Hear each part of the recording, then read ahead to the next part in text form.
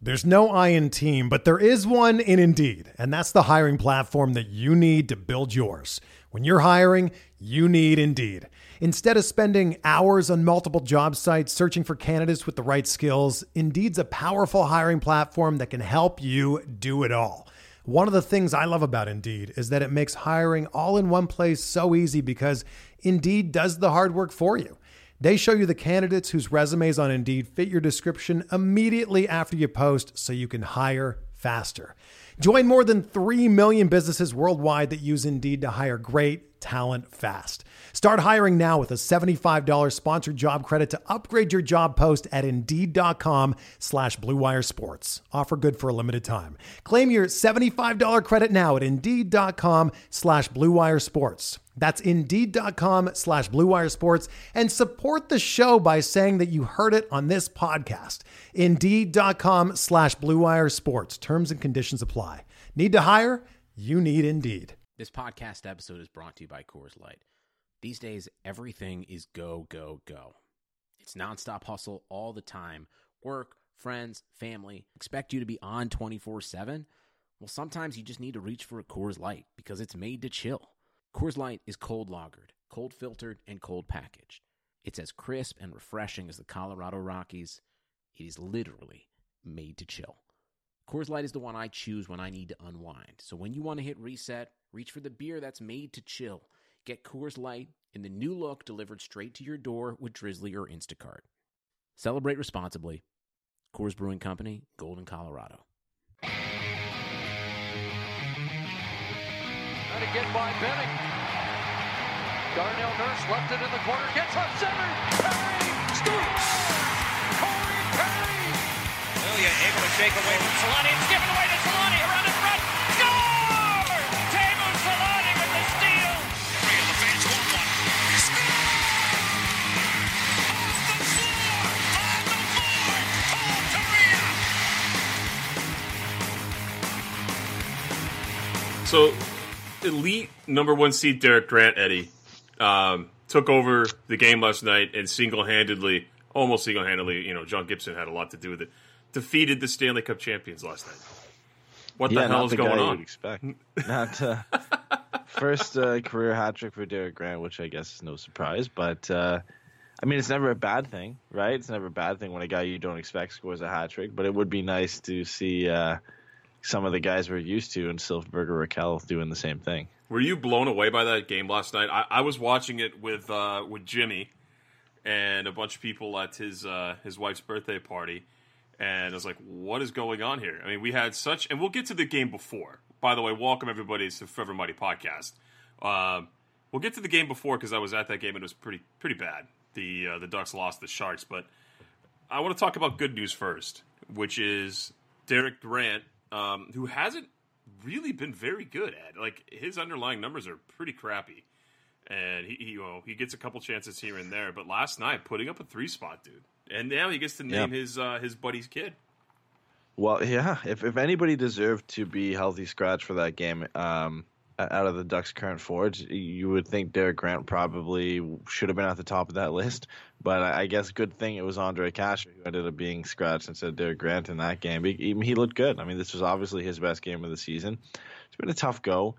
And, I mean, again, Derek Grant isn't, the typical guy you'd look for when you're looking at consistency when it comes to putting up points. Him and Carter Rowney, and then usually whoever the third guy is they put on that line, they kind of have their role. And a lot of times it comes down to penalty kill and just being a disruptive force on the fourth line.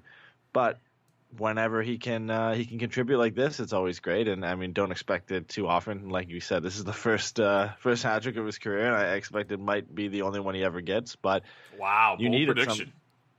Yeah, I don't think it's too much of a hot take, but I mean, hey, sometimes you need it, right? The Ducks are not going to be one of the top goal-scoring teams in the league, so whenever you can get an individual effort like that from a player you don't expect it from, it helps you go out and beat the defending Stanley Cup champions. And of course, we can't forget John Gibson and the way he played in that game, 37 saves, only 1 goal against. He was a big factor in why the Ducks held on in that game, but Derek Grant grabbing the shorthanded goal and the even strength goal and then the empty netter, that goes a long way to helping the Ducks win that game. I mean, that shorthanded goal was a beauty, though. That was a beauty. That was a great play. Good intercept by him. And then to walk in alone on Binnington like that and put that little move on him. And Binnington's had... Veteran move. Veteran move indeed. I mean, Binnington, though, hasn't been bad. He was sitting, prior to that game, around a 925, I think 928 save percentage. He's had a pretty good run this season. It's not like he's, backup quality goaltender after winning the cup like a lot of us suspected. He's been having a good go, but he gets beat by, fourth line grinder. That's pretty much what happened here. The whole game. And obviously the first goal ended up being a nice passing play between Getzlaf and Max Jones, which was nice to see. Very Jones nice. get a chance to be on a top 6 role, because I don't think there's been either many or any games where Max Jones has played outside of the kid line with Steele and Terry, which was technically the Ducks' third line, or the fourth line with Grant and Rowney, and now he gets a chance with Getzlaf, and they convert, I think, within the first 4 minutes of the game off kind of an unselfish play by Max Jones to pass it back over to Getzlaf, which I guess kind of goes against what they've been telling him to do, is kind of make things more simple and just shoot the puck more, and he ends up making the pass, which turns out to be a good thing for the Ducks. But, that combined with John Gibson's game and the play from Derek Grant in that one, it was a nice kind of, like you said, a happy moment for the Ducks after losing 5 in a row.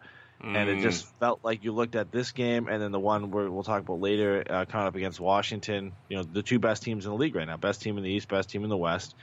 It didn't look like it was going to get any better, and this is a good step to making things a little bit better. Yeah, no, I mean, Max Jones has played well since he's had time with Ryan Getzlaf, which is, like you were saying, great to see. He played alongside Getzlaf and Ricard Raquel on that line, so not bad teammates to have when you're trying to get your scoring touch underway. Question for you: who do you think played the top forward line minutes of 5-on-5? Oh man, I would think it would be Silfverberg and one of him or Henrique. I would think. Nick Delorier, Derek Grant, and Carter Rowney had the most 5-on-5 ice time last night. Against the Blues? Against the Blues. 10 minutes and 1 second, according to Natural I was Thatcher. surprised Nick Delorier didn't fight. He tried. He had back-to-back games. He tried. He tried to kill Oscar Sundqvist, but Cam Fowler came over and bear-hugged him and was, for whatever reason, looked like he was trying to protect Oscar Sundqvist from being murdered by Nick Delorier. If you want to hop into this, after Gibby just got absolutely rolled, I was on Twitter going back and forth with a few people about this. Oscar Sundqvist, in my opinion, Ed, made no effort to stop, no effort to go around Gibson. Sure, he tried to tuck his shoulders so he didn't clip his head or whatever. Still clipped his head. John Gibson is well out behind the crease or behind the net, handling the puck before Sundqvist even gets there. So in my opinion, that right there means that not only is that a penalty, but I would have gone as far if he would have got a 5 or done something for running the goalie like that, and they would have gave him the rest of the game off. No suspension, I understand, no injury, but a 2-minute penalty to me just didn't suffice, and then a fine of $7,000. Like, what does he give a shit about a $7,000 fine? Like, I think there should have been more for Oscar Sundqvist there.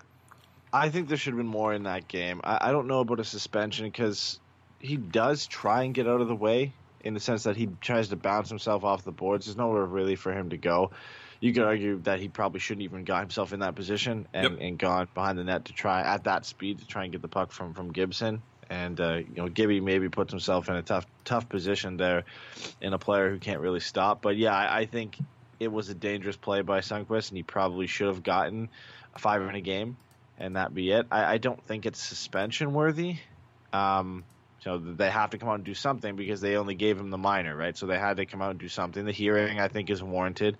And then I think based off of the play itself, I think the fine is warranted. I just think there should have been more in the game. I think if he was given a 5 and 10, we probably wouldn't have seen the fine today. We might not even have seen a hearing because I think that would have been it. He would have been technically out of that game, which sometimes when you look at suspensions, they use that and they kind of count that as already a 1-game suspension. So sometimes they don't hand out further suspensions afterwards. So I think in game, based off that play, based off the way things are going, he probably should have gotten 5 and a 10.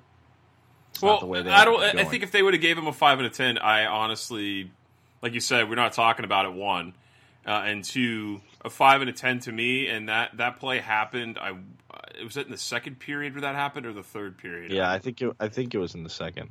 I'll have to go back and check. But I know that if that would have happened in the second period, 5 out of 10, he's gone, then no one's calling for anything. It's over with. It's fine. He got what he deserved. But thankfully, Gibby wasn't injured, man. I mean, there's a big possibility there. You take a headshot. I mean, and some of the defenders of Sundqvist come out and say, "Oh, he even went to put his arm on him to see." It's like, dude, it doesn't matter. Yeah, sure. Yeah, he's trying to that's chip from the behind puck. too. Yeah, you're unsuspecting, and in John Gibson's case, so that could be a lot worse than it actually was. I mean, I was trying to say to somebody on Twitter, like, I don't care if he was expecting or unexpecting or doing whatever. He drove through with his stick leaning forward. No one Gibson was behind the net playing the puck. You can't make contact with the goalie, one, ever. Two, you can't make head contact with anybody, and he did both. So, yeah. And I'm not screaming for game on game, suspend him for nothing of the sort. But just, you got to call it. And I felt like the referees kind of let off a little easy there, to be honest. Yeah, I kind of sympathize with him a bit. It's a tough one to call in that game. You can't give a double minor because that's just not precedent for a play like that. So you've really only got two choices. You've got a 2 or a 5 and a 10, right? Like you've only got that one choice, and one's in the low end of the spectrum in terms of a minor penalty. The other one's on the high end of the spectrum in a 5 and a 10. And I felt like it probably could have fell in that middle ground. I think it was a little bit closer to being a 5 and a 10. But it wasn't. I don't think it was obvious that it would be every time that ever happens that you would call that a 5 on a 10. So it's a tough call, I think, to make in the time there and decide whether it should just be a minor, and then you wait and see after the game with the hearing and what else if there's going to be more supplemental discipline, or if you're the refs, you give the 5 and 10, and that completely influences after what happens after the game in terms of further suspensions or fines. So I think it's a tough call to make. I still probably would have leaned towards giving him a 5 and a 10, and then just stopping things there and not having because that risk, you run the risk as well as a guy like Nick Deslauriers going out and headshotting or headhunting Sundqvist or other Blues players after that. You never know what that's going to happen, because it's clear that the players didn't think that a 2 was sufficient enough for what could have happened to John Gibson. When was moving on here? We don't need to beat a dead horse any further than that. I could rant forever about how it should have been more. And you know me, dude. I don't defend goalies over anything. But Andre Kasha. I mean, how many games has he come back since his quote unquote jaw injury? Oh man, I think he's played at least 3 or 4, right? 3 or 4, and then he was a healthy scratch last night. I gotta ask, man, do you feel like there's something going on with him this season? Injury wise? Yeah, I mean he's got 1 goal on the year. I don't know. He doesn't seem like he's been getting the same quality chances as we would come to expect from a guy who's a noted top 5 play driver in the league. And he just hasn't done what we expected him to do. He gets scratched in last night's game, and I mean, it didn't hurt the Ducks at all, which is kind of strange going against the St. Louis Blues. Yeah, I mean, I think he had a bad game against San Jose. He was -2 and didn't look too great. But nobody really looked great in that game against San Jose, especially in that third period. And before that, he had 2 assists against Detroit. And just looking now, it has been 4 games since he came back. It was pointless against Edmonton and pointless against Minnesota. But the points haven't really been coming up for him. He's got 7 in 15 games, which is not great especially if you're expecting him to be at least by around 10 or 11 mark right now, and you'd hope with 4 or 5 goals. So I guess in that sense he's been down, but he's not been the worst Ducks player by any means. No, not at all. And he still is. Yeah, and he still is one of the best play drivers. So it is an interesting decision by Dallas Eakins to healthy scratch a player like that when you're on a 5-game losing streak, and you're going into a tough game against the defending Stanley Cup champions, and you decide to bring Devin Shore back in, to keep Nick Deslauriers in the lineup, to keep, Derek Grant or Carter Rowney in the lineup. It's a weird one. I didn't really understand it. I don't know why. I hope he's back for next game, because despite him struggling, he's still one of the best play drivers the Ducks have. He's still one of the, their most dangerous offensive threats. So unless it's maybe, like you said, something more sinister on the side that he's dealing with an injury and they just don't want to put it out there that he is still dealing with an injury, a lingering injury of some sort, or it's just the fact that they're just trying to give him a wake-up call and say, hey, we need you to put the puck in the back of the net more. We need you to be playing with some more urgency, and maybe it's that. Yeah, I mean, it could be a number of things, but I mean, it's a bad stretch for him, right? He's played 15 games this season, so he has missed some time. He's still on the positive side of most of the underlying numbers that you're going to worry about. So I'm not writing him off by any means. It's just the Ducks need more scoring from a number of players, and I mean, you can't rely on Derek Grant, as you said at the beginning of the show, probably his one and only hat trick. You're not going to see that kind of production out of him again this season, you would imagine. So you need guys like Ondrej Kase to step up. You need Rickard Rakell did get a goal the other night against San Jose, so he was able to get one back at the goal scored column. Against. Did Silver score against San Jose as well? I think so. I'll have to go back and check, but it's the team just needs more scoring, and that's something that we felt last season too. We gave Randy Carlyle a lot of crap about systems and how things are going to be different this year with Dallas Eakins, and they have been. The teams looked a lot different. The style of play is a lot better. The flow is a lot better. But the scoring just still isn't there. I'm not really sure what to say about it at this point. No, yeah, and we knew that was going to be a struggle for the Ducks this year, is goal scoring and having guys who consistently put the puck in the back of the net. Unfortunately, I think Ondrej Kase was the guy we were expecting to maybe have a bigger season this year, and we got a question in the chat here from Akumara, who said, what has Kase's shooting numbers been like this year? And it could be a sense of luck for him. I mean, he's got 36 shots in 15 games, so about 2 shots per game, a little bit more than that. But his shooting percentage is 2.8%. Yeah, now, well below. Yeah, so in contrast, last year was 11.7, and the year before that was 13.7. And league average, I believe, falls around 9, 10, 11%. So it should go up. Things should realistically get better for Ondrej Kase. There is a chance maybe he has a down year. You look at his first year, and it's tough to gauge a guy off a rookie season, but his shooting percentage in his first year was 6.5%. Mm-hmm. So maybe he has a down year, like where he finishes at 6.57% at the end of the year, and it's just a down year from him. But I would fully expect the way he plays and his work ethic and his play driving ability that he gets back and that number starts rising up near the end of the season. And maybe it is, like you said, he's dealing with a lingering injury. Who knows? And that could be hampering his play a little bit. I just think he needs to find some consistency on a line that complements his abilities. And I think eventually, the goals will start to come for him. Yeah, you would have to think so. I mean, his career shooting percentage is about 10.5%. So, he's shooting well below that. There is definitely tons of room for improvement here. So hopefully he's able to turn that around. Just kind of weird how they chose him to scratch. Nick Delorier plays in a game where there really isn't anyone to fight on the St. Louis Blues and gets some of the most ice time out of anybody 5-on-5. It's just comical the way these things have worked out. Just when you think the Ducks are progressing, right? Nick Delorier is being rewarded for back-to-back games with the fight. And I can't hate on him too much because it's not like he's been bad.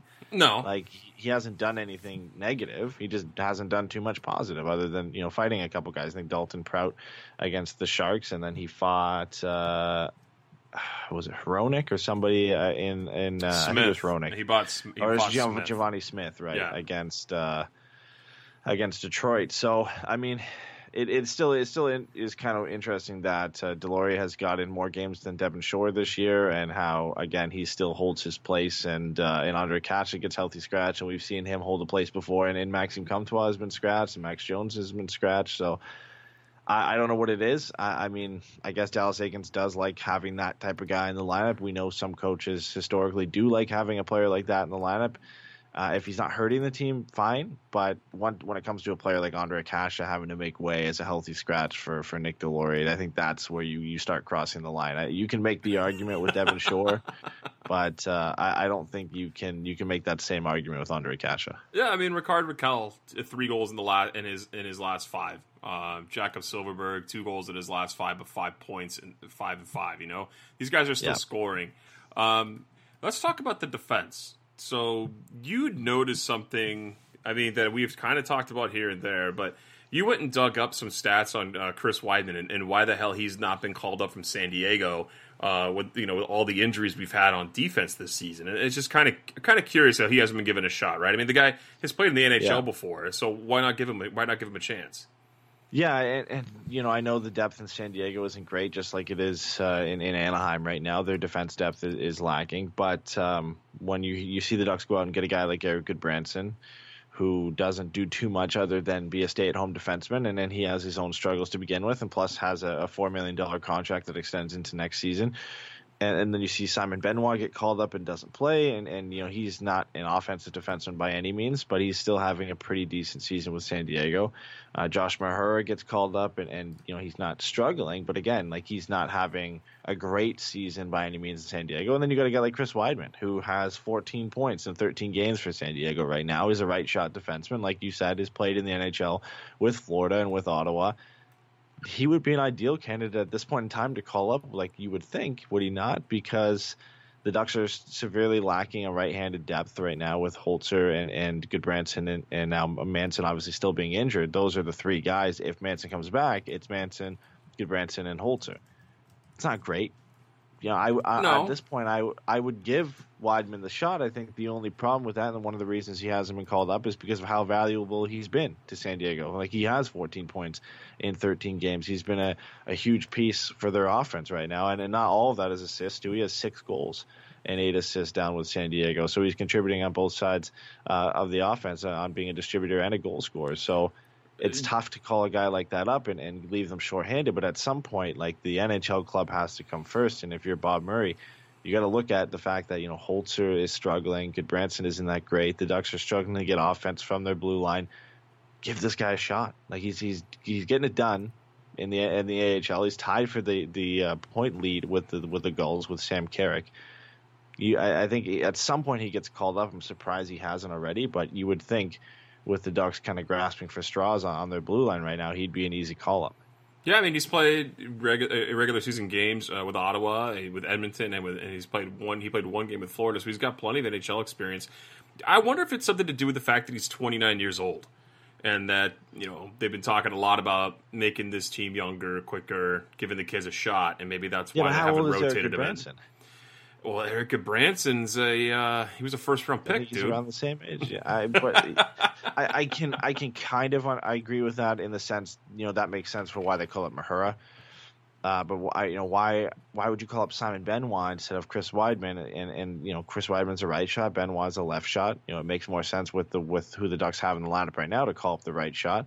And Weidman's been the better player down there for San Diego, at least offensively. So, again, I think the only reason he hasn't been called up is because of how valuable he is to this Gulls team. But at some point, the NHL club has to come first. And when you look at who the Ducks are rolling over the boards with Manson's injury, with Goodbranson and Holzer, and then having to roll 4 left shots, and it's, Larson's not playing that great. They're having to split up Fowler and Gooley because Lindholm's been out to play all across the lineup. At some point, this guy has to get a shot with the Ducks. He hasn't played an NHL game with the Ducks. He's been in San Diego to start the season. And again, he's not a Yanni Hakanpää. He's not a guy who's come out of Europe and played there for the last 5, 6, 7 years since his first in the NHL. He's a guy who last year played NHL games. Mm-hmm. The year before that played NHL games and didn't look too bad with Ottawa and didn't look too bad with Florida as well. So it's not like he is a no-name guy. So I can't see him having that much success for too much longer without getting a call-up, especially when Josh Manson's injured. Yeah, and we haven't really heard any timetable for either Manson or Hampus Lindholm. So the Ducks playing without their top pairing defenseman, and it hasn't really looked pretty. We got to unfortunately talk about that 5-3 loss to the Sharks, Ed, and that was some tough hockey. Yeah. Ducks were collapsed in the third period. Yeah, but they were outpaced for a lot of the first period. Second period, they kind of middled out a bit. But they took basically a tie game to the third period and just gifted it to the Sharks. I mean, the Sharks had a power play goal. I think they also had a shorthanded goal Couture for Vander Kane. Vander Kane scored, and Couture was a 2-on-1, and that's something you don't want to give up. I think that ended up making it 4-2, I think, at that point. Yep. And then the Couture goal at the end, he just got a gift. He had a breakaway with so much time, and then Gibby did the half poke check. And it didn't work out great for him. He intercepted the puck at the top of his own zone and just had basically a full sheet of ice. That Kane shorthanded goal is the dagger for me. You're still within a goal and you're on a power play. You have a chance to tie the game and you give up a shorthanded goal, and I think that's deflating at that point when you've been kind of battling in a tough game for the 40 minutes. Then they're up 3-2 and you're getting late in the third period here, and as bad as the Ducks power play has been, you have that chance to come back in this game and at least take it to overtime and get a point or scrape out a win, and then you give up that insurance goal to the Sharks on a shorthanded chance, and especially give up a breakaway when you're on the power play too. Like that's kind of tough to swallow. Yeah, and that was not a good look for Andre Kasha on that play. I don't know if you saw, but he was the guy trying to skate back, and I don't know if he was out of gas. I don't remember how long he's been on the ice at that point, but I remember seeing him just completely have no wheels to try to get back and try to skate with Couture. He was just dogging it. Absolutely dogging it trying back. He had nothing left. Maybe that contributes to why he was scratched in the next game. You never know. I think one play doesn't always lead to a guy getting scratched, but I'm sure that with the rest of his game, we already mentioned it wasn't a great game from Andre Kasha, and maybe that's enough for Dallas Eakins to leave him out of the game. I would think that a couple other mistakes he had in that game, all those together summed up in a benching for Dallas Eakins for the game against St. Louis. I mean, hopefully he's back right against the Caps because the Ducks need him, and maybe that's a nice motivational boost he needs to get things going, and he has a breakout game against the Caps because we really haven't seen a breakout game from Andre Kasha yet. No, what did you think about the Thomas Hertl goal that I think a lot of Ducks fans thought should have been challenged? I talked with Jimmy yesterday about it. Why not challenge it? I saw guys on Twitter, same thing, and I was at the arena and I saw it and I was like, how? I thought they were going to challenge it because there was a long pause. It looked like it. Yeah, they looked at it for a while. Dallas Eakins and assistant coach, I think Mark Morrison, they were looking at the iPad for a little bit. And initially, I thought he motioned to challenge and then called the ref back over and shook his head and said, "No, we're not challenging that." I don't understand why you don't challenge there. You know what I mean? I just don't understand. I mean, it was a 2-on-1 fast break the other way. And pass comes across, Hertl gets it and keeps trying to stuff it in on Gibson. And if you watch the overhead replay, he's stuffing it in, and it's like in the same motion, pushing John Gibson's pad. Well, he doesn't touch the puck line at all. He just pushes Gibson's pad backwards, which in turn, I think if he doesn't touch it at all, I think John Gibson's momentum would have taken the puck over the line anyway. So maybe that's why they didn't challenge it. But I think when the fact that Hertl push John Gibson's pad backwards, right there, that's enough for me to at least challenge it and see if they'll overturn it, because we've seen goals like that be overturned because that's been deemed as goaltender interference. I'm not sure why Dallas Eakins chose not to. Maybe he wasn't 100% sure and he didn't want to, have it count as a goal and then also have the Ducks go on the penalty kill against the Sharks. Mm-hmm. That's a tough situation to be in. You score an early goal, and then you get deflating loss of a challenge, and then you go on the penalty kill, and then the Sharks power play as they haven't been great this season, but you have a chance then to all of a sudden go from leading 1-0 to down 2-1. That's a tough call to make. I think it might have been overturned. Personally, I would have challenged it, but I can see where he's coming from a bit. Yeah, no, I understand, but I mean, you got to take the chance. I mean, Toronto, I think, just reviewed it to see if it went over the line. They're like, yeah, if it went over the line, it's a goal. Like, it wasn't like a review of, are we going to challenge it? How did you feel about Gibson's game overall against the Sharks? Were you worried about it? There was some Gibson hate, and he's gotten some hate this season too, for sure. And I don't really understand it. You can't make the guy the scapegoat. He's definitely been the guy that's been holding this team down a lot and played very well. But, I mean, how do you feel about his game? He had a great one against St. Louis, but against the Sharks, what were your feelings? Yeah, I mean, he's had, a couple games. I think the Sharks was one, and there was a game against, I think it was against the Jets, right, where that wasn't a great game from him, and you could argue against the Oilers as well. That was a tough one. But I don't want to say he's having a bad game, like a bad season because of it, because look at the defense in front of him, right? Like, the fact that, the Ducks' two top defensemen have been out for a while now, and Hampus Lindholm and Josh Manson. Brendan Gooley was out at some point this year. And you've got, Larson and Holzer playing big minutes. You've got Del Zotto and Goodbranson playing more minutes than they should. That's tough. And the Ducks are better defensively this year, but by no means are they a great defensive team in front of John Gibson when it comes to, the defense and the forwards. So he's not getting a ton of help either. And maybe he's not at the godlike tier he was to begin last year, and that's a tough standard to keep consistent for any length of time. But I think, he's still playing pretty well. You look at the game, a rebound game against St. Louis where he plays excellent. And the Ducks played a lot better in front of him than they did against the Sharks. So there's going to be games like this all season for John Gibson. until the Ducks can turn it around and become a better team in front of them, there's going to be games like that. But, and Okamara said in our chat, it was a rough game for him, but all players have them. And as good as John Gibson is, all players, and all goaltenders included, look at some of the best goaltenders in the league this year. They've all had games like this, and not many guys have had to play as many minutes and play as many tough minutes as John Gibson. A lot of teams this year are taking the approach. Boston and the Islanders are the two ones that come to mind, where they have two guys that are great goaltenders, and they're equally splitting their minutes. And unfortunately, the Ducks don't have the luxury to do that, because I don't think Ryan Miller could handle playing 10 games so far this season. So a lot of the load has gone on John Gibson to play a lot of these tough starts against the Sharks and against the Blues, and now probably likely coming up against the Capitals as well. So there's going to be games like this, but I'm not too worried about his game so far. No, I mean, he's faced the 7th most scoring chances against per 60 in the league. Yeah. So he's getting a lot of chances against, like you just mentioned. And his numbers are still decent. They're great. Good. They're not godlike, right? Like we would expect. But he's been a very good goaltender. There's no reason to talk about his game in any sort of negative light. I want to talk to you next here about Max Jones, man. How do you feel about his? He gets benched, gets sent down. Comes back up. Sure, he's playing with Getzlaf, but you got to be happy for the kid, right? Do you think that he's going to be a mainstay there on that top line, and for the foreseeable future?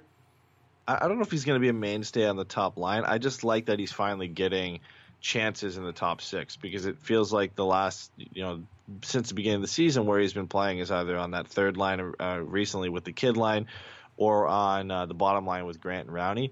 Now that, in the game against St. Louis, he gets a chance with Ryan Getzlaf and makes, ends up contributing to the first goal of the game on a good pass and play with Ryan Getzlaf. And not only that, he does have 2 goals and an assist in his last 4 games as well. He scored against Edmonton, he scored against San Jose, picked up an assist against St. Louis, and was pointless in the game against Detroit. And he's not taking a ton of penalties either. Over his last 5 games, he's only got 2 penalty minutes, and that penalty came in the game against San Jose. So he's, the discipline has always been an issue, stemming back to junior for Max Jones, and that's something, even when we had him back in the show, I think, 2 seasons ago, or early on in our podcast, he said, one of the things he was working on was discipline, and the Ducks coaching staff had told him, like, that's something you got to work on, and I feel like he's taking that to heart, and this year we saw in some comments from Dallas Eakins is that he's just got to keep things simple. That's the next step in his development for Max Jones, and I feel like over the last 4 games, he's done a lot better at doing that.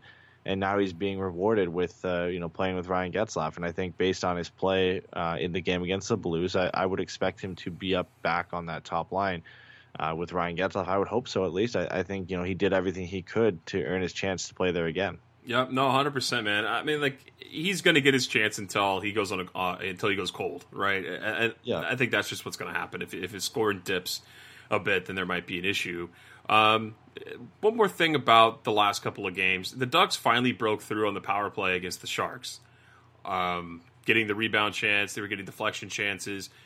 How did you feel about the power play against St. Louis? I mean, I don't think everyone was like, oh, look, we finally figured out how to score a power play goal, now we're going to be fine. But did you feel like it kind of veered out of direction again against St. Louis, or were you like, well, it just didn't work out, they only had 2? Yeah, I think it's a bit of both. I think one thing you saw against San Jose, and the last podcast we focused, I was a heavy focus on the Ducks power play because of those 2 or 3 articles that came out about it. And the Ducks have kind of feasted on being a perimeter team this year and really haven't got rewarded for it because, I think it was about 90% of their chances all came from either the right or left circle or from the center of the blue line. And if you're going to do that, the one thing you need to do is have guys in place either for a deflection or for a rebound. And the Ducks, I think, leading up until that game, they had 1 deflection chance all season and a couple rebound scoring chances all season, which is not good enough if you're going to be a perimeter team. And they have the guys in place to do that. And then we go into the game against the Sharks. And lo and behold, they start doing that. They get a couple deflection shots on a few power play chances they had. They had some rebound chances. I believe did they get a power play goal in that game? They did. Jakob Silfverberg was able to stuff one home on what a lot of Sharks fans thought was a whistle that should have gone. They were they thought Jones had it. It was still a little bit free. It could have easily been blown dead. But the Ducks got plenty of whacks at it, and Silfverberg knocked that one in between the legs of Jones to get the power play. But yeah, it's a rebound chance on. And again, they were sticking to perimeter shots, which is something they've done all year. but they were getting those deflection chances. They were getting guys in place to capitalize on rebounds, and I think they got away from that a little bit against St. Louis, and that's going to happen. It's still not like they just figured things out and they just figured out, hey, we're going to get deflection chances. It could have been a one-off game. We don't know. I don't think they turned things around all of a sudden. I hope things that have moving that direction. I honestly would love them to get away from perimeter shots and start trying to just at least feed pucks into the slot. I would rather them, attempt 5 slot passes every power play and it not to work out than to take, 5 perimeter shots. I would, as long as they were trying to make things happen from the prime scoring area on the ice, eventually good things are going to happen. Because, me and Jason talked about how the fact about 43% of all power play goals this season have come from that slot area. And the Ducks have, I think they've attempted like 3 slot passes all season on the power play. It's not good enough. So I would rather them start doing that rather than taking perimeter shots. But if they're going to stick to being a perimeter power play team, at least get some guys in front of the net to cause some havoc. I don't know how you could be a perimeter power play team in this league and be successful. And no one does it. I mean, the Ducks do it. San Jose did it slightly, right? They used to be a high tip team. Joe Pavelski would be that guy who Brent Burns would always kind of do a slap pass, and Pavelski would be there to tip, and Vander Kane or Kucher or Hurdle or Meyer would always be that guy there for the rebounds. But they didn't strictly do that. They also got some high quality chances from the slot as well. But that's the only team I can remember. There's nothing wrong with it, though. Tip. If you're able to get the high tip, it's when, like you were saying, you're not getting a deflection. I mean, deflections do a number of things, right? Means you're obviously changing the direction of the puck for the goaltender, but more than likely, you're creating a rebound on a deflected shot. It happens a lot where if you're deflecting that puck in the slot, it's going to probably go down low, maybe bang off another body or bang off the goaltender, and that's where you create your chances. If you're going to be a perimeter team, like you said, and you're not creating that, like, it's literally insanity. You're doing the same thing over and over again with no result. So the fact that they have the personnel to make a power play happen without bringing in a Taylor Hall or bringing in a Ristolainen, they just don't utilize like this. It's just mind-boggling to me. I don't understand that. I don't understand the point of how they're running their power play. No, I don't, especially when I think they have the talent to make that work, where they could put guys in that high slot or in the middle part of the slot or closer to the net and try and attempt to make those passes. Ryan Getzlaf is definitely a guy who can make a pass to the slot. We've seen it happen before. I think maybe one of the problems is the Ducks don't have the best setup to utilize that. Usually if you're going to have a right shot and a guy sitting on that left wall and Ryan Getzlaf to make a pass to the slot, you need a guy who's a left-handed shot to one-time that puck in.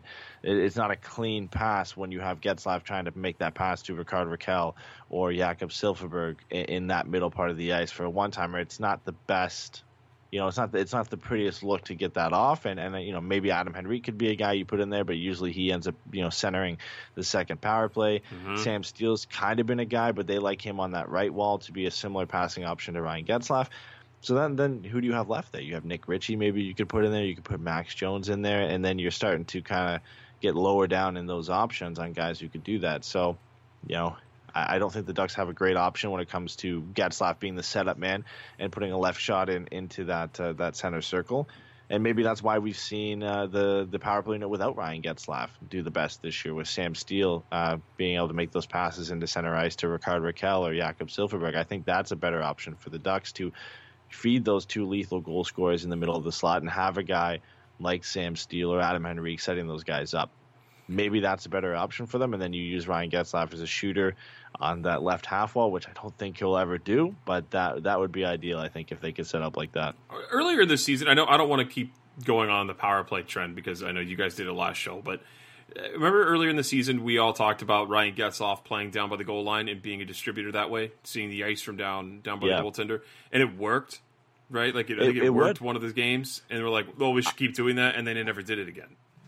I think that would work. That would be the only way you could have it, where you'd be able to have Ryan Getzlaf efficiently feeding guys like Rickard Rakell and Jakob Silfverberg in those prime scoring areas, because a pass from behind the net is a little bit easier for those guys to get a good one-timer on, rather than from coming from the left side and having to kind of deflect it in from that sense. I don't see too many teams do it anymore, where they run with a guy behind the net and distributing the puck from behind the net and setting everything up from behind the net. I think Ryan Getzlaf could definitely do it, but it would take a whole revamp of the Ducks power play, and they seem to be content running with the point shots and the shots from the two circles. And let's kind of be honest here. I think it's looked better than last year. As bad as it's been, they've gotten better looks. They just have no structure, and they don't have a go-to play or go-to setup that works for them on the power play. It seems like they go out there with the idea that they're just going to pass the puck around and hope something opens up, and that's what they're going to go with. And that clearly doesn't work. And whether they change it around, I think that's a lot on the coaching staff setting up a new power play for the upcoming games and the remainder of the season. I hope it changes because it needs to change, because if they keep going the way they are, where they're just essentially winging it on the power play, it's going to struggle all year. And I don't think the Ducks can continue having, league worst or second worst power play in the league.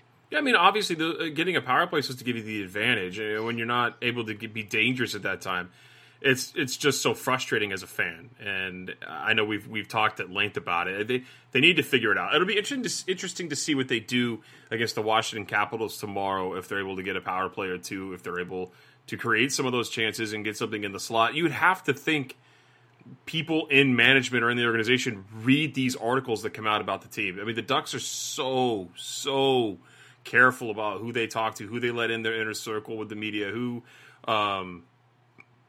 saying what about them and who's talking about their players. You'd think that somebody reads these articles and they're like, wow, maybe this is pretty bad if we can't figure it out in-house and everyone else is noticing that we're going to try to fix it. And Aikens knows. He says they're well aware. He told Eric Stevens, you've been here long enough, what's going on.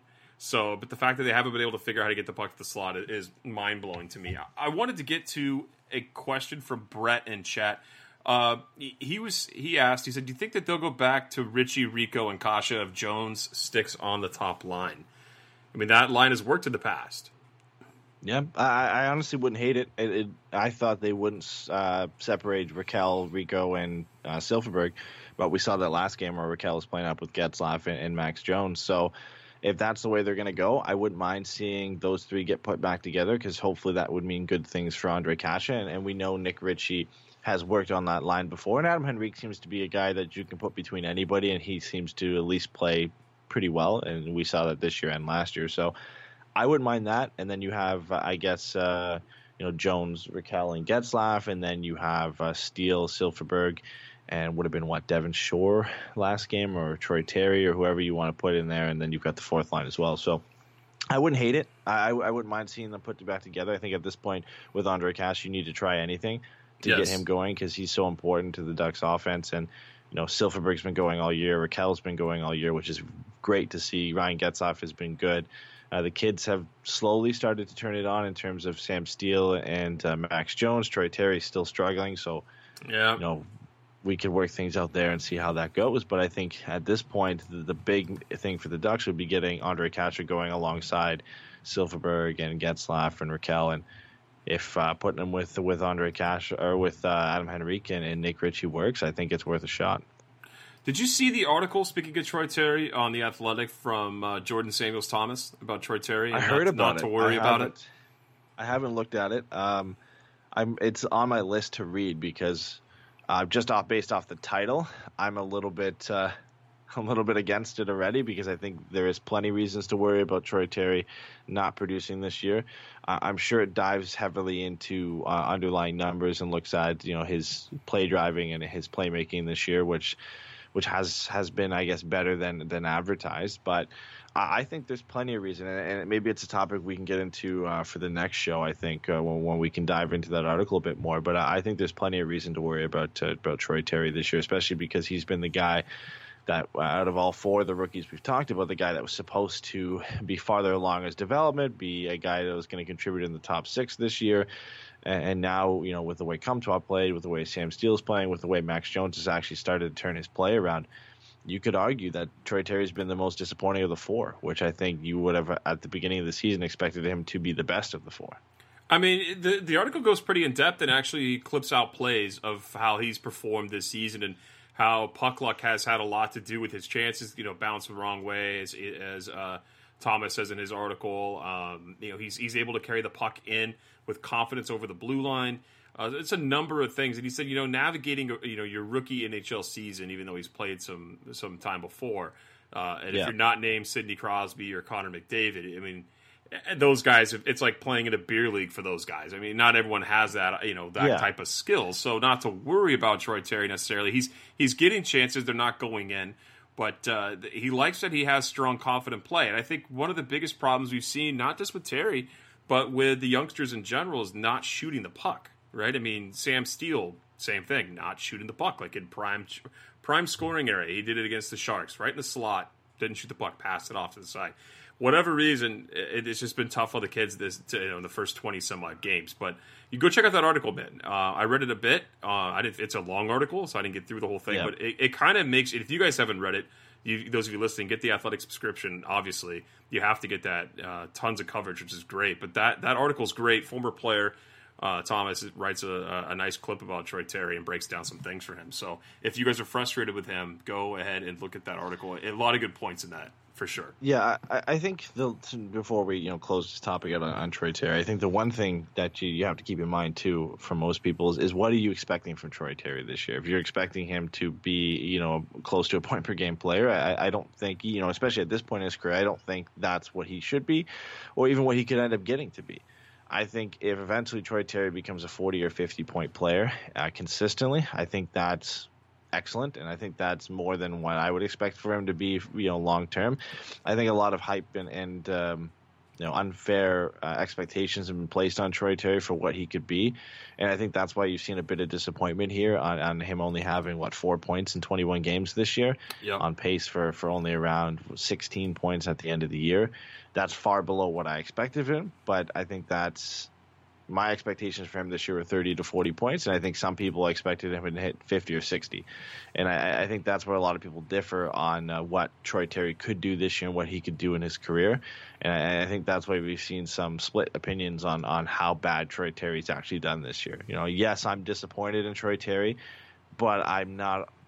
If he had 4 more points at this point, I'd probably be singing a little bit different of a tune. 8 points in 21 games isn't great, but that would be right around where I placed him. He'd be on pace for about 32 points at the end of the season, which is kind of what I had. And I still think if he had 8 points right now, some people who are disappointed in him now would still be disappointed in him just as much, right? So I think those people would be happy if only happy if he had 14 or 15 points at this point and was close to leading the Ducks in scoring. So I think the expectations that some people place on him kind of dictate on how disappointed they are in his play this year. What do you make of Brendan Gooley being paired with Corbinian Holzer instead of Cam Fowler? I mean, because they've gotten caved the past couple of games. Like they've not been good 5-on-5. It's not been pretty for Holzer and Gooley. I think it's injuries, especially. I think the fact that Hampus Lindholm is still out, you can't just throw Gooley and Fowler together and say, then we're going to throw Del Zotto and Goodbranson. And Larson was scratched last game. So did Mahura play last game? Yes, he did. So yeah, you can't just say Mahura and Goodbranson and Larson and or whoever and Holzer, or you can't just put those guys and have two really poor bottom pairings. That just, I think that would work out worse than it is now. And the Ducks have, as they have done in the past, have liked to spread those guys out across different pairings. We saw that when they had Boschman playing with Montour and Fowler playing with Bieksa, and then obviously Lindholm and Manson on the top. They don't like to just load up 1 or 2 pairings, and I think especially with the injuries to Manson and Lindholm, that kind of forces you to play Gooley and Fowler separate. I think one of Lindholm or Manson come back, or both of them, I think eventually we'll see Gooley back with Fowler.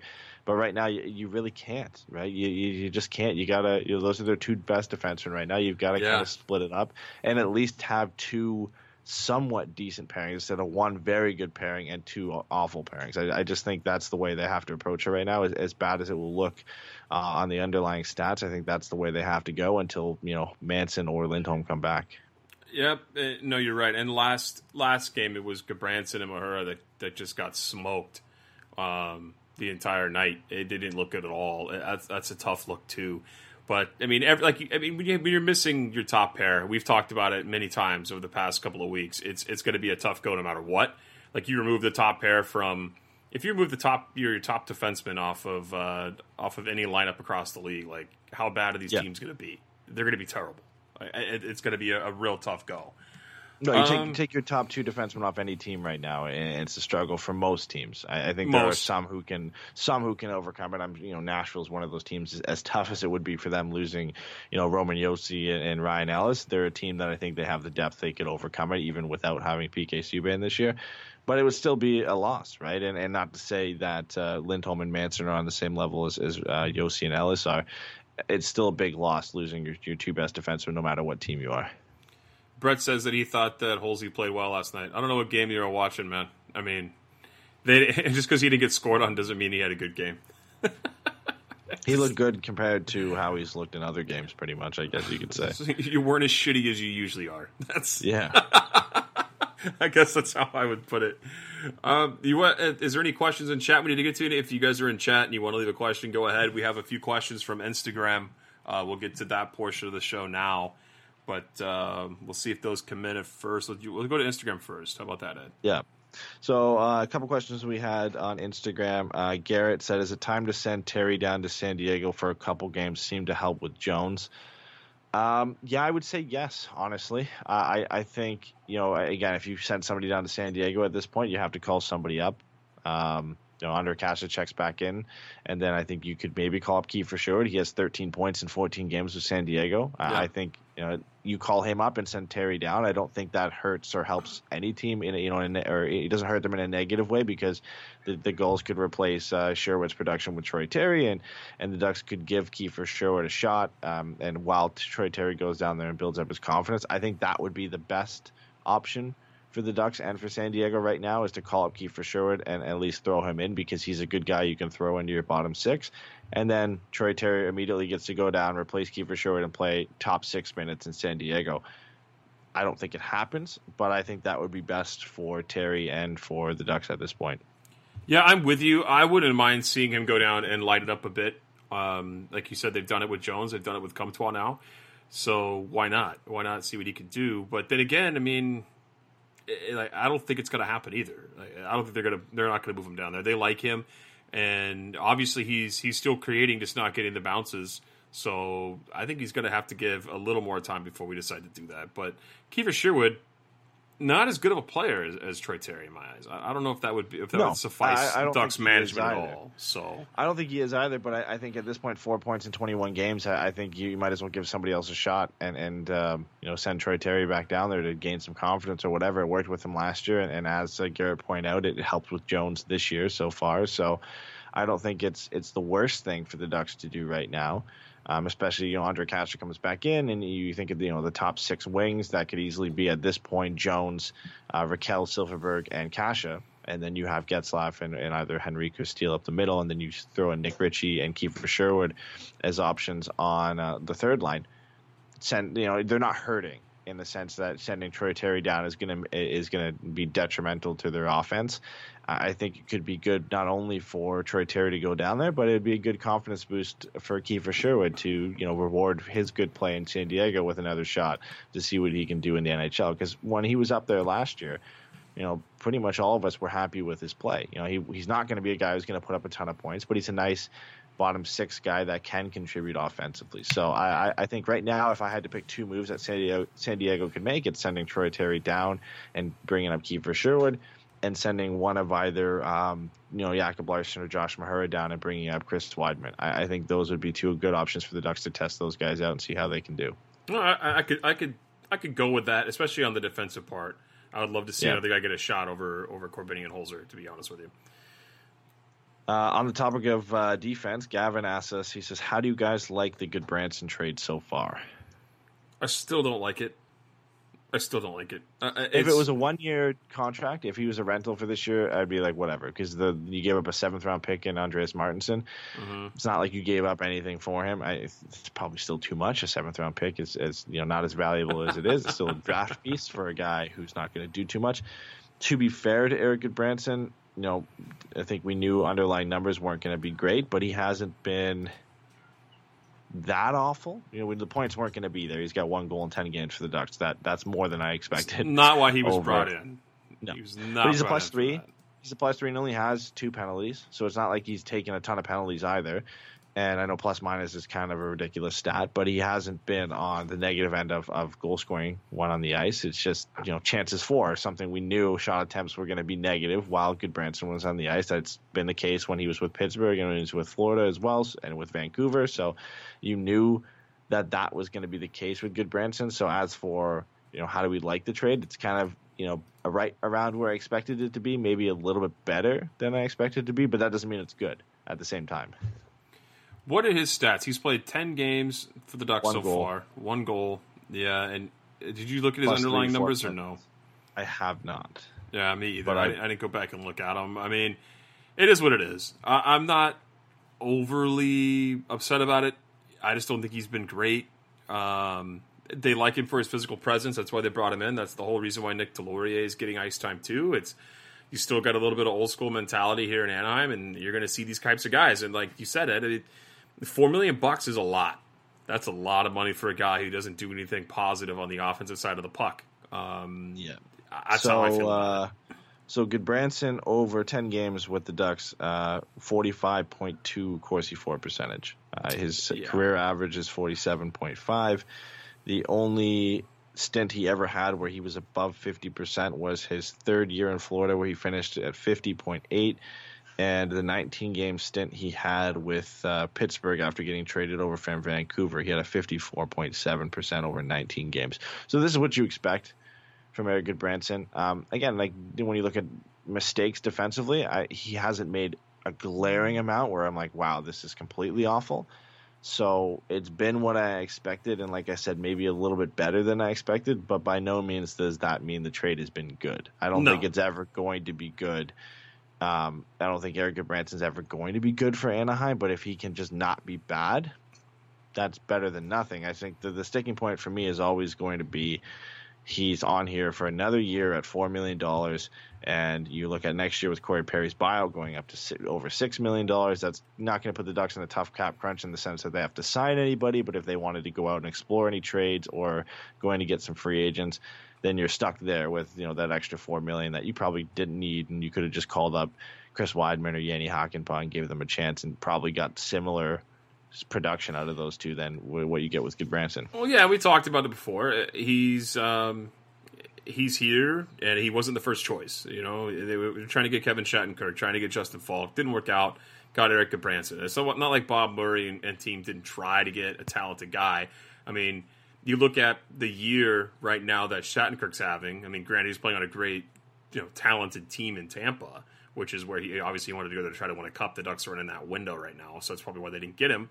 But you also look at Goodbranson's playing on a team that's not being amazing either, right? Like it's not like he's playing on a team that's playing high-level hockey night in, night out. He's not the only bad guy on this squad. So. No, for sure. He's not. Do we have any other questions in chat? I think that was it for Instagram. I think the only thing we have left is we just got to quickly look ahead at the Washington game, right? Yeah, we can keep that brief. What do we got? They play tomorrow in Washington.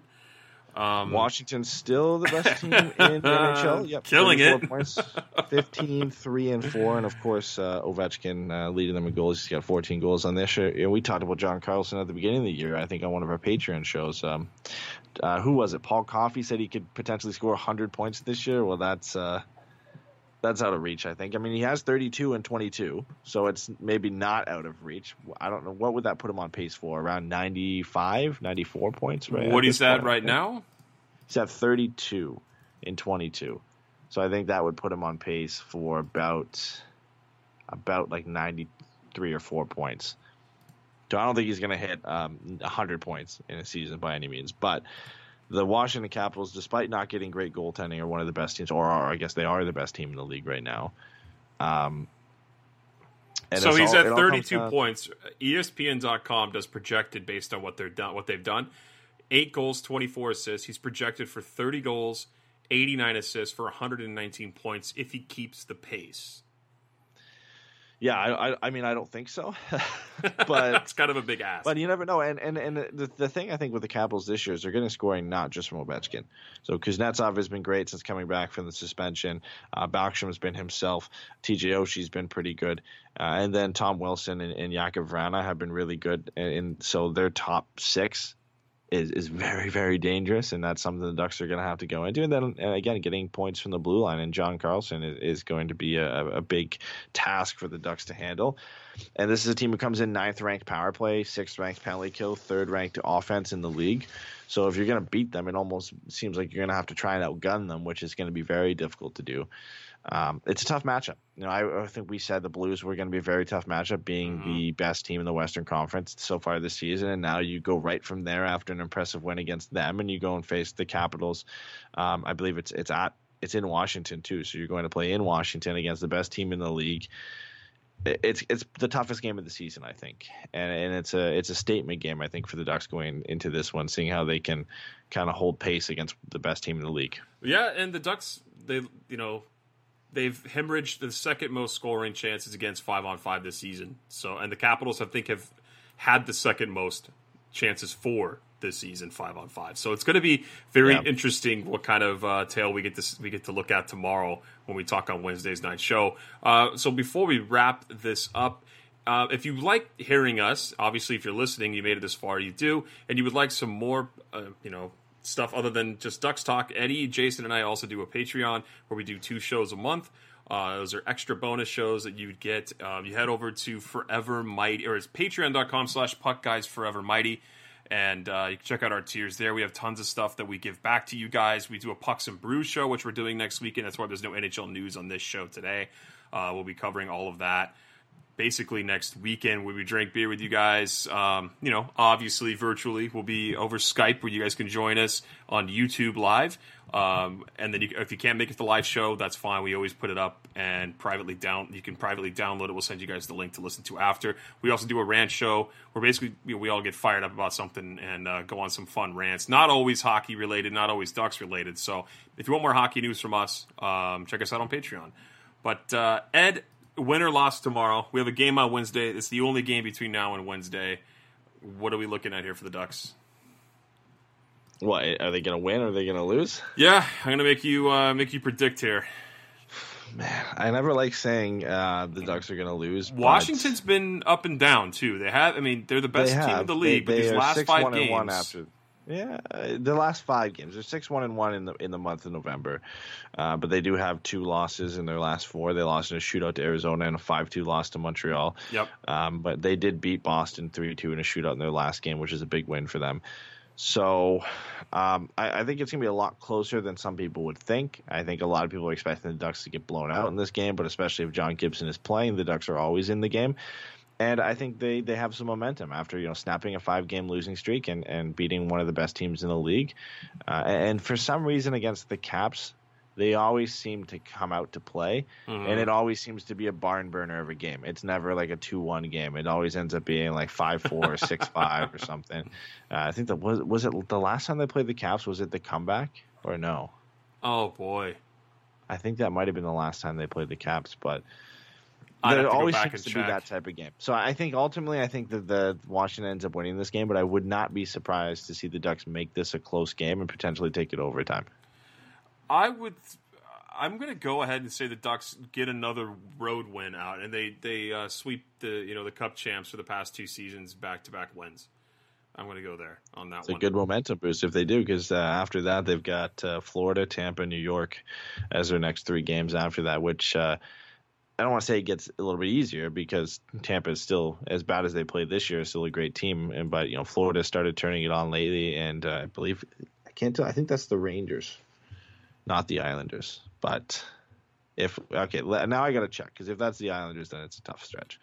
Oh, it's Florida on Thursday. Ducks play in No, Florida. I said, it's Florida. So the next 3 games after this are Florida, Tampa, and the Islanders. So it doesn't get any easier. So I think this is a nice momentum boost to go out and if you can beat the Caps to give you some momentum on this next stretch where you go down through Florida and you play Florida. The Panthers, who have kind of turned it on as of late, and Barkov has been unbelievable. Then you go play the team that was supposed to be the best team in the league and still has some lethal weapons in Stamkos, Kucherov, and Brayden Point, and then to go to the Islanders and have to deal with Barry Trotz and how, I mean, the Islanders point percentage wise are the best team in the league this year. So it's a tough 4-game stretch here, and I think it all begins with how well they play against the Capitals. Yeah, I mean, the Ducks beat Washington in February 5-2, and then in December of 2018, they beat them 6-5. Before that, they beat the Capitals 4-0.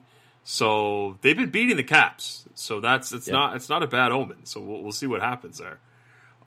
We also have a watch party coming up next Saturday. Bombay just brought it up in chat. So thank you, Shane. Appreciate it to remind us. But we're going to be meeting at Lampless Pizza in West Yorba Linda. I almost forgot where it was going to be at.